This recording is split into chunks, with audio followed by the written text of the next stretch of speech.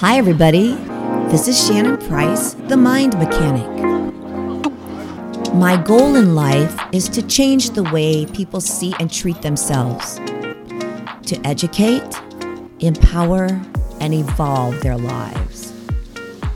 I've dedicated a huge portion of my life to help each person become the best version of who they are, one step at a time, and teach them how to continue to do this for life.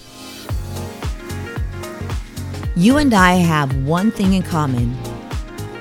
We want to constantly improve our lives and be the best version of ourselves. A lot of people have lived their lives pretty much the same way for a very long time. Stuck. You are capable of making the biggest transformation of your life. You are capable of becoming unstuck. Today's podcast is titled, You Are the Expert on You. The greatest influence in your life is your environment.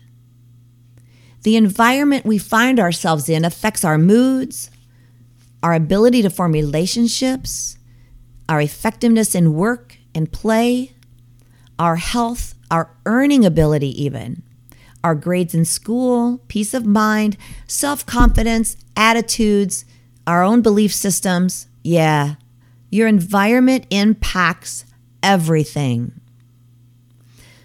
So it's okay to roll with life throws at you. Just don't get swept up along without any direction and end up where you don't really want to be. Isn't it interesting how often we take the judgments and negative comments that others throw our way and just run with them as true? It doesn't matter how ill-informed or throwaway that comment was, and for some reason we believed it.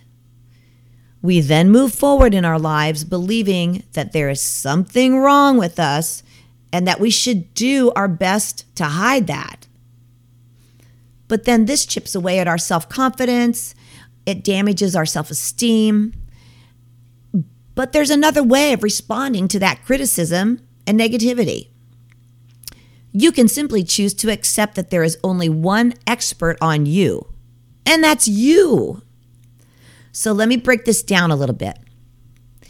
If somebody gives an opinion of you, you will either agree with that opinion or disagree with it. Hey, if you agree with it, then that's no problem. They still haven't taught you anything about you that you didn't already know, and therefore it will have no impact on your own self-image or self-esteem. You might be working to change your perceived flaws, or you might not. That's your choice. It's not theirs. So they can give you advice. They can give you an opinion. But guess what? If you disagree with that opinion and that advice, guess who's wrong? Oh, here's a hint for you. It's not you. When it comes to any opinion, I'm always going to take the opinion of the expert over the novice. And when it comes to me, I'm the expert on me. So here's an example. You wouldn't hire a plumber to do the job of an electrician. If I have some electrical work that I need done, I'm going to hire an electrician because, hey, who's the expert in that field? Not the plumber, right? So if you think about it, put yourself in that perspective. The only person who has been present in every single scene in the movie of your particular life is you. And you are the only one who's understood the motivation of the main character every step of the way. Just you. Of course, I understand who I am much better than anyone on this planet. Well, the same goes for you. If we choose to look back on any negativity or criticism or advice that we've received from others over the years, and criticism that we may have taken as true, which shaped our self-image, It doesn't take long to realize that the opinion reveals more about that person giving the criticism, giving the advice, than it does about the person receiving it. So when it comes to our own self-criticism based on the opinions of others, we really don't have to do that anymore. You don't have to do that anymore, because just being you is the very best you can be. So maybe growing up, you had all these passions. You had these things that you really wanted to do with your life, things that really floated your boat, right? Something that would make you happy for the rest of your life. But your parents, they're giving you advice. They think they maybe are going to tell you what they believe is best route for you to take as an adult when you're growing up, getting out of school, going to college. Maybe they want you to become a real estate person. Maybe they want you to become an accountant. Maybe you're like, no, I want to be a marine biologist. I want to be a dancer. So what is it that you want to be? That's your choice. And yes, all of those other things are great careers, but maybe it's not the career choice for you. Trying to fit in someone else's picture of you and try to fit in with those around you can be exhausting. So when I was in school, when I was in junior high school, I constantly tried to find any group that I felt like I fit into, because I was different. I was a little bit this way, a little bit that way. I had things that I wanted to do with my life. So I wanted to fit in, right? I wanted to fit in with groups of kids. Well, I did my best to try and look like them. I wanted to try to be interested in all the same things that they were interested in, all in an attempt to be accepted for who I was. Well, of course, that's not who I was. So I never felt quite comfortable doing that. And in my attempt to do that, I was actually showing them precisely who I was not.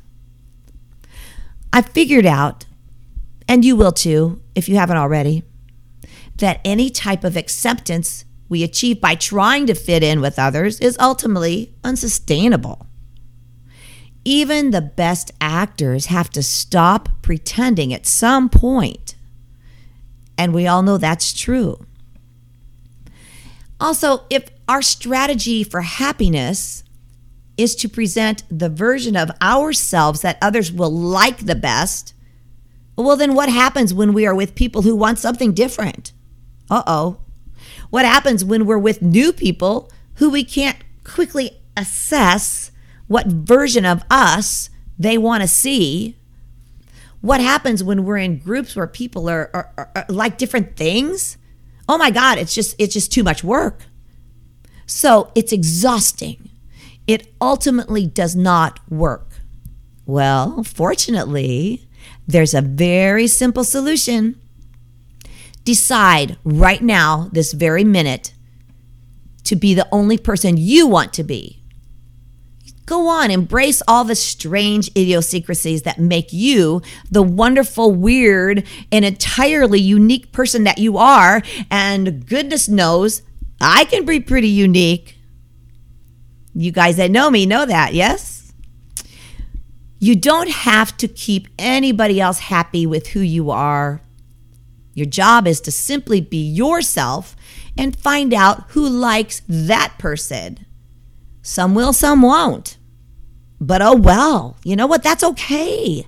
You'll find your people. You'll find your tribe, and they will find you. You really can't make everyone happy, and you shouldn't keep trying to do that. Let your focus be on keeping you happy, because being you is where you'll find the most happiness, because being you is what just comes naturally. It's effortless. Being you is what you are best at. So if I explain to you that this has nothing to do with you waking up to try every day again and again and again, just to end up in the same place you were yesterday. Well, it's time to stop acting like a guest in your own life. And you know what I mean, because you really do live there, you know? See your differences as strengths instead of comparing yourself to others, instead of trying to take all their advice and their opinions and whatever else they throw at you as if there's something wrong with you. Remember, you need to be inspired by who you are, because that's your ultimate power. Now go make a dent in the universe and be yourself. Thanks for listening today, guys. This is Shannon Price, control therapy practitioner presenter globally, and I will talk to you soon. Thanks, everybody.